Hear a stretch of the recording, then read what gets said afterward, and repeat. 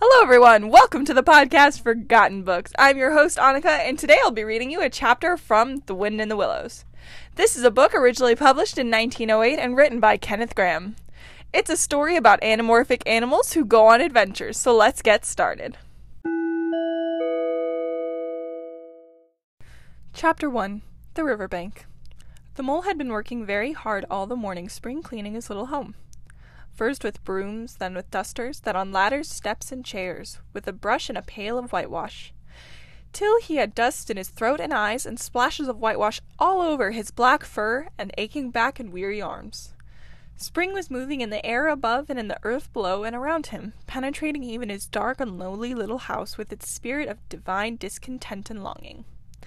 It was a small wonder, then, that he suddenly flung down his brush on the floor and said, "Bother," and "Oh, blow," and also, "Hang spring cleaning," and bolted out of the house without even waiting to put on his coat. Something up above was calling him imperiously, and he made for the steep little tunnel which answered in his case to the gravelled carriage drive owned by animals whose residents are nearer to the sun and air. So he scraped and scratched and scrabbled and scrooged, and then he scrooged again and scrabbled and scratched and scraped and worked busily with his little paws, and muttered to himself, up we go, till at last, pop, his snout came out into the sunlight, and he found himself rolling in the warm grass of a great meadow. "This is fine," he said to himself. "This is better than whitewashing." The sun struck hot on his fur, a soft breeze caressed his heated brow, and after the seclusion of the cellarage he had lived in for so long, the carol of happy birds fell on his dulled hearing almost like a shout. Jumping off all four legs at once in the joy of living and the delight of spring without its cleaning, he pursued his way across the meadow till he reached the hedge on the further side. "Hold up," said an elderly rabbit at the gap. "Sixpence for the privilege of passing by the private road." He was bowled over in an instant by the impatient and contemptuous mole, who trod alongside of the hedge, chaffing the other rabbits as they peeped hurriedly from their holes to see what the row was about. onion sauce," he remarked jeeringly, and was gone before they could think of a thoroughly satisfactory reply. Then they all started grumbling at each other. "How stupid you are!" "Why didn't you tell him?" "Well, why didn't you say?" "You might have reminded him," and so on in the usual way. But of course it was then much too late, as is always the case. It all seemed too good to be true. Hither and thither through the meadow he rambled busily, along the hedgerows, across the copses, finding everywhere birds building, flowers budding, and leaves thrusting. Everything happy and progressive and occupied. And instead of having an uneasy conscience pricking him and whispering, "Whitewash," he somehow could only feel how jolly it was to be the only idle dog among these busy citizens. After all, the best part of a holiday is perhaps not so much to be the resting yourself, but as to see all of the other fellows busy working. He thought his happiness was complete, when, as he meandered aimlessly along, suddenly he stood by the edge of a full-fed river. Never in his life had he seen such a river before. This sleek, sinuous, full-bodied animal, chasing and chuckling, gripping things with a gurgle and leaving them with a laugh to fling itself on fresh playmates that shook themselves free, and were caught and held again. All was a shake, a shiver, glints and gleams and sparkles, rustle and swirl, chatter and bubble. The mole was bewitched, entranced, and fascinated. By the side of a river he trotted as one trots when very small by the side of a man who holds one spellbound by exciting stories. And when tired at last he sat on the bank while the river still chatted on to him, a babbling procession of the best stories in the world, sent from the heart of the earth as to be told at last to the insatiable sea. As he sat on the grass and looked across the river, a dark hole in the bank opposite, just above the water's edge, caught his eye, and dreamily he fell to considering what a nice, snug dwelling-place it would make for an animal with few wants, and fond of a bayou riverside residence. Above flood level, and remote from noise and dust, he gazed Something bright and small seemed to twinkle down in the heart of it, vanished, then twinkled once more, like a tiny star. But it could hardly be a star in such an unlikely situation, and it was too glittering and small for a glowworm. Then, as he looked, it winked at him, and so declared itself to be an eye, and a small face began to gradually grow up around it, like a frame around a picture. A brown little face with whiskers, a grave round face with the same twinkle in its eye that had first attracted his notice. Small neat ears and thick silky hair. It was a water rat. Then the two animals stood and regarded each other cautiously. "'Ullo, Mole," said the water rat. "'Ullo, Rat," said the Mole. "Would you like to come over?" inquired the rat presently. "Oh, it's all very well to talk," said the Mole rather pettishly, he being new to a river and riverside life and its ways. The rat said nothing, but stooped and unfastened a rope and hauled on it, then lightly stepped into a little boat which the Mole had not observed. It was painted blue on the outside and white within, and was just the size for two animals. And the Mole's whole heart went out to it at once, even though he did not yet fully understand its uses. The rat sculled smartly across and made it fast. Then he held up his forepaw as the Mole stepped gingerly down. "Lean on that," he said. "Now then, step lively."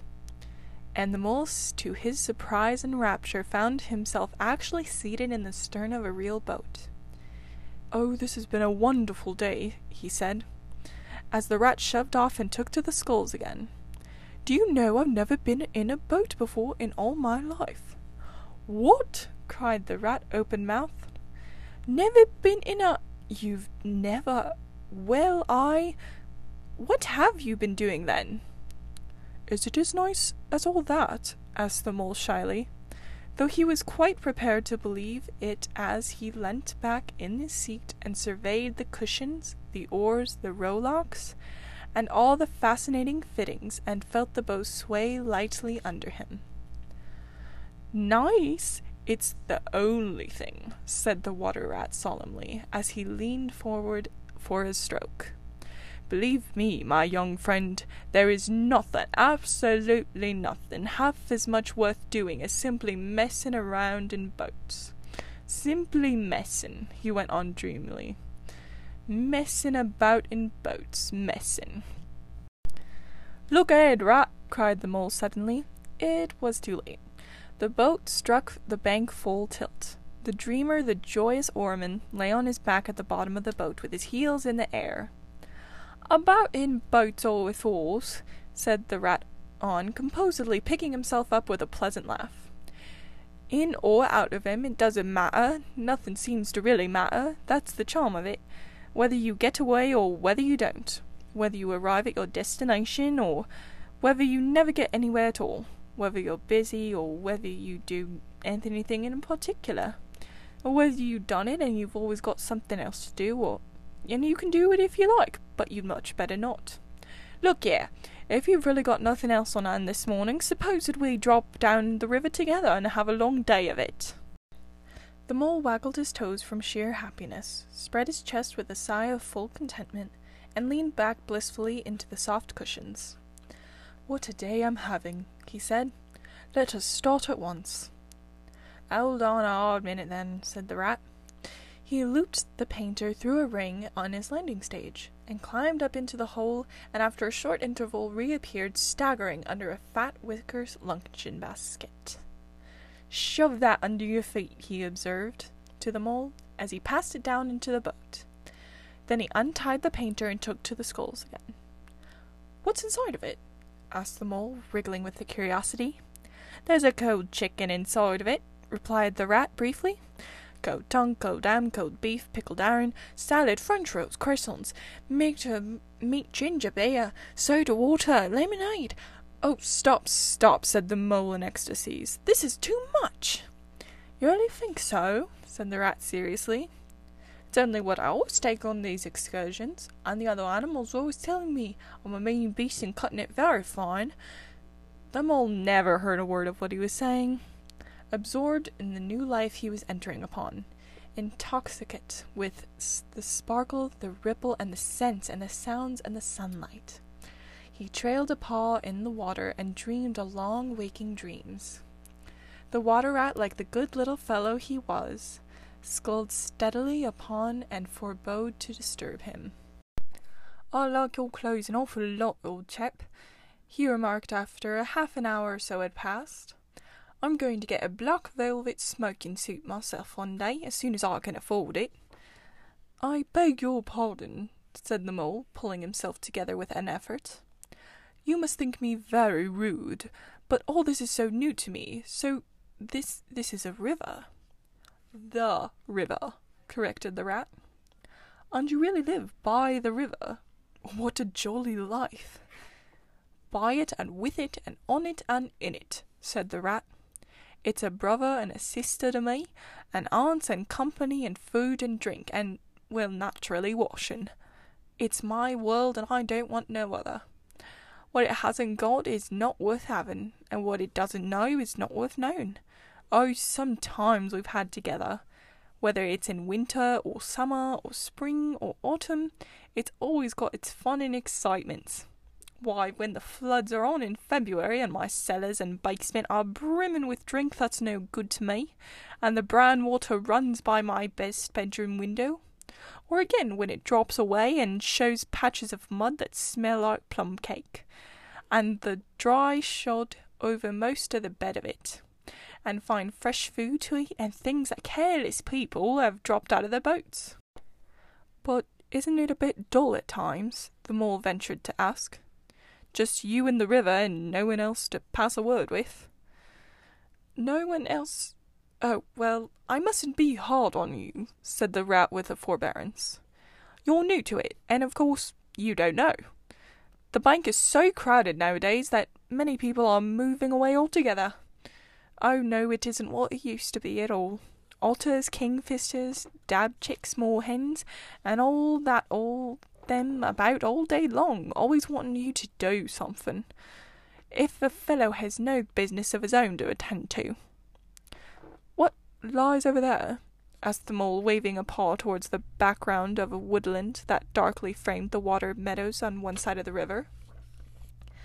"That? Oh, that's just the wild wood," said the rat shortly.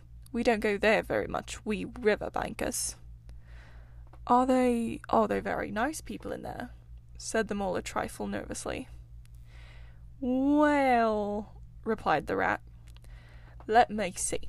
The squirrels are all right, and the rabbits, some of them, but rabbits are a mixed lot. And then there's Badger, of course. He lives in the heart of it. Wouldn't live anywhere else, not even if you paid him to. Dear old Badger, no one interferes with him. They'd better not," he added significantly. Why, who should interfere with him?" asked the mole. "Well, of course, there are others," explained the rat in a hesitant sort of way. "Weasels and stoats and foxes and so on. They're all right, in a way. I'm very good friends with them, past the time of day when we meet, and all that. But they break out sometimes, and there's no denying it, and then, well, you can't really trust them, and that's the fact." Mole knew well that it is quite against animal etiquette to dwell on possible trouble ahead, or even allude to it, so he dropped the subject. "And beyond the wild wood again?" he asked, "where it's all blue and dim, and one sees what may be hills, or perhaps they mayn't, and something like smokes of towns, or is it only cloud drift?" "Beyond the wild woods comes the wide world," said the rat, "and that's something that doesn't matter to either you or me. I've never been there, and I'm never going, nor you either. If you've got any sense at all, don't ever refer to it again, please. Now then, here's a backwater at last, where we're going to lunch." Leaving the main stream, they now passed into what seemed at first sight like a little landlocked lake. Green turf sloped down to either edge. Brown snaky tree roots gleamed below the surface of the quiet water, while ahead of them, in the silvery shoulder and foamy tumble of a weir, arm in arm with the restless dripping mill wheel that held up its turn a grey gabled mill house, filled the air with a soothing murmur of a sound, dull and smothery, yet with a little clear voices speaking up cheerfully out of it at intervals. It was so very beautiful that the mole could only hold up both forepaws and gasp, "Oh my, oh my, oh my!" The rat brought that boat alongside the bank, made her fast, helped the still awkward mole safely across the shore, and swung out the luncheon basket. The mole begged as a favour that he would be allowed to unpack it all by himself, and the rat was very pleased to indulge him, and to sprawl at full length on the grass and rest, while his excited friend shook out the tablecloth and spread it, took out the mysterious packets, and one by one arranged their contents in due order, still gasping, "Oh my," at each fresh revelation.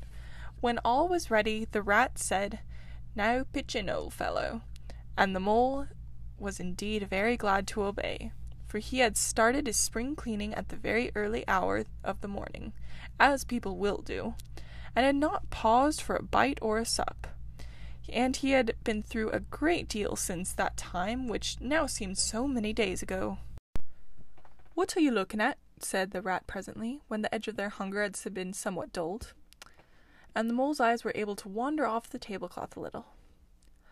"I am looking," said the mole, "at a streak of bubbles that I see travelling along the surface of the water. That is a thing that strikes me as funny." "Bubbles? Oh," said the rat, and chirped cheerfully, in an inviting sort of way. A broad glistening muzzle showed itself above the edge of the bank, and an otter hauled himself out of the water and shook it from his coat. "Greedy beggars," he observed, making for the provender. "Why didn't you invite me, Ratty?" "This was an impromptu sort of affair," exclaimed the rat. "By the way, my friend, Mr. Mole." "Proud, I'm sure," said the otter, and the two animals were friends forthwith. "Such a rumpus everywhere," continued the otter. "All the world seems to be out on the river today. I came up the backwater to try and get a moment's peace, and then stumble upon you two fellows. At least, I beg your pardon, I don't exactly mean that, you know." There was a rustle behind them. Proceeding from the hedge wherein last year's leaves still clung thick, a stripy head with high shoulders behind it peered forth on them. "Come on, no badger," shouted the rat. The badger trotted forward a pace or two, then grunted, "Company," and turned his back and disappeared from view. "That's just the sort of fellow he is," observed the disappointed rat. "Simply hates society. Now we shan't see any more of him today. Well, tell us who's out on the river." "Toad's out for one," replied the otter. "In his brand new wager boat, new togs, new everything." The two animals looked at each other and laughed. "Once it was nothing but sailing," said the rat. "Then he tired of that, and took to punting.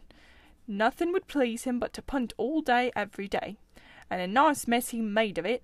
Last year it was houseboating, and now we all have to go and stay with him in his houseboat and pretend we like it, and then he was going to spend the rest of his life on the houseboat. It's all the same. Whatever he takes up, he gets tired of it, and then he starts something fresh." "Such a good fellow, too," remarked the otter reflectively. "But no stability, especially in a boat."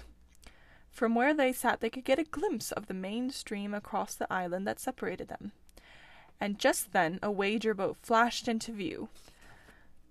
The rower, a short, stout figure, splashing badly and rolling a good deal, but working his hardest.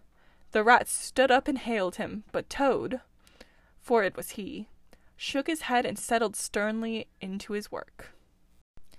"He'll be out of that boat in a minute if he rows like that," said the rat, sitting down again. "Of course he will," chuckled the otter. "Did I ever tell you that good story about Toad and the lock keeper? It happened this way. Toad..." An errant mayfly swerved unsteadily athwart the current in the intoxicated fashion affected by young blood. A cup of mayfly seeing life. A swirl of water and a clop, and the mayfly was visible no more. neither was the otter. The mole looked down. The voice was still in his ears, but the turf whereon he had sprawled was clearly vacant. Not an otter to be seen, as far as the distant horizon. But again there was a streak of bubbles on the surface of the river. The rat hummed a tune, and the mole recollected that animal etiquette forbade any sort of comment on the sudden disappearance of one's friends at any moment, for any reason or no reason whatever. "Well, well," said the rat, "I suppose we ought to be moving. I wonder which of us had better pack a luncheon basket." He did not speak as if he was frightfully eager for the treat. "Oh, please let me," said the mole, so of course the rat let him. Packing the basket was not quite such pleasant work as unpacking the basket. It never is.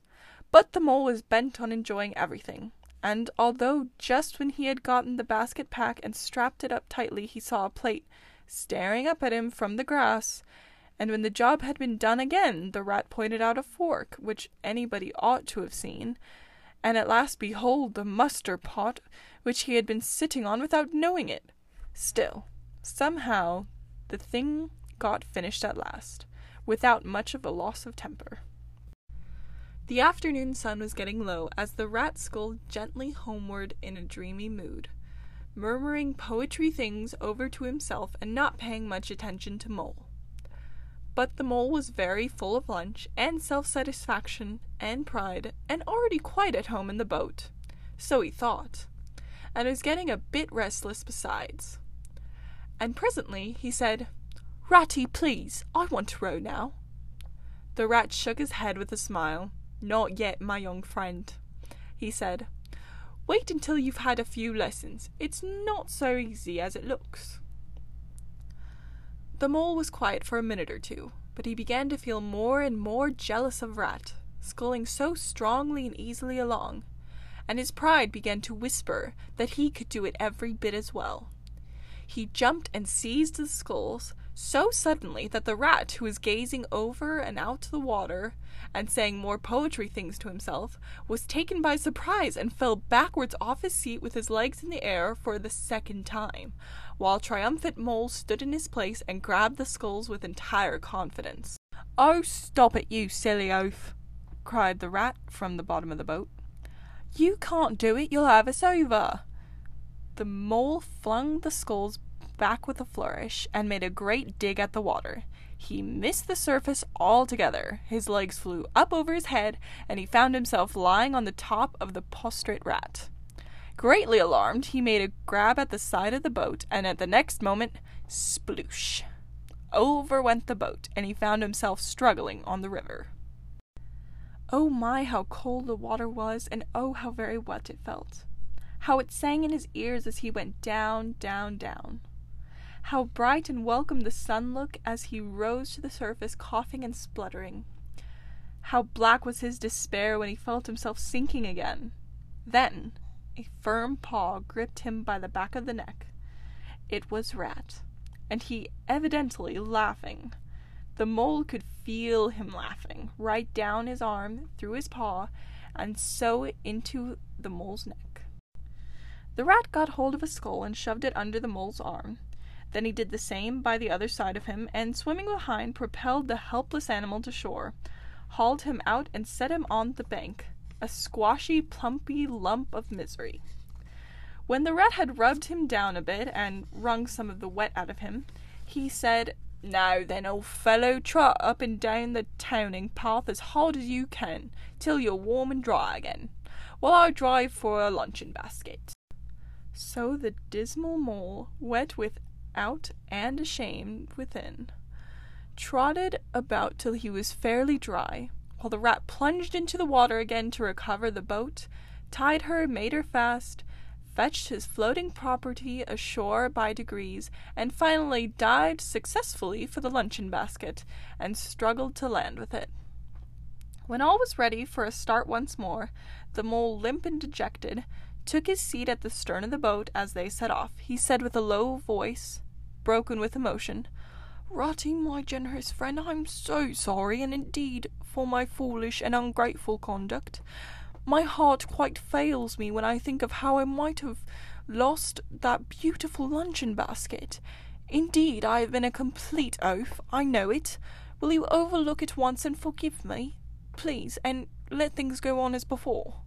"Oh, that's all right, bless you," responded the rat cheerily.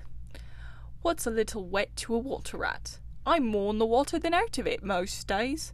Don't you think any more about it, and look here. I really think you had better come and stop with me for a little time. It's very plain and rough, you know, not like Toad's house at all. But you haven't gotten to see it yet. Still, I can make you comfortable and teach you how to row and swim, and soon you'll be handy on the water as any of us." The mole was so touched by his kind manner of speaking that he could find no voice to answer him, and he had to brush away a tear or two with the back of his paw. But the rat looked kindly in another direction, and presently the mole's spirits were revived again, and he was able to give some straight back talk to a couple of more hens, who were sniggering to each other about his bedraggled appearance. When they got home, the rat made a bright fire in the parlour, and planted the mole in an armchair in front of it, having fetched down a dressing gown and slippers for him, and told stories till supper time.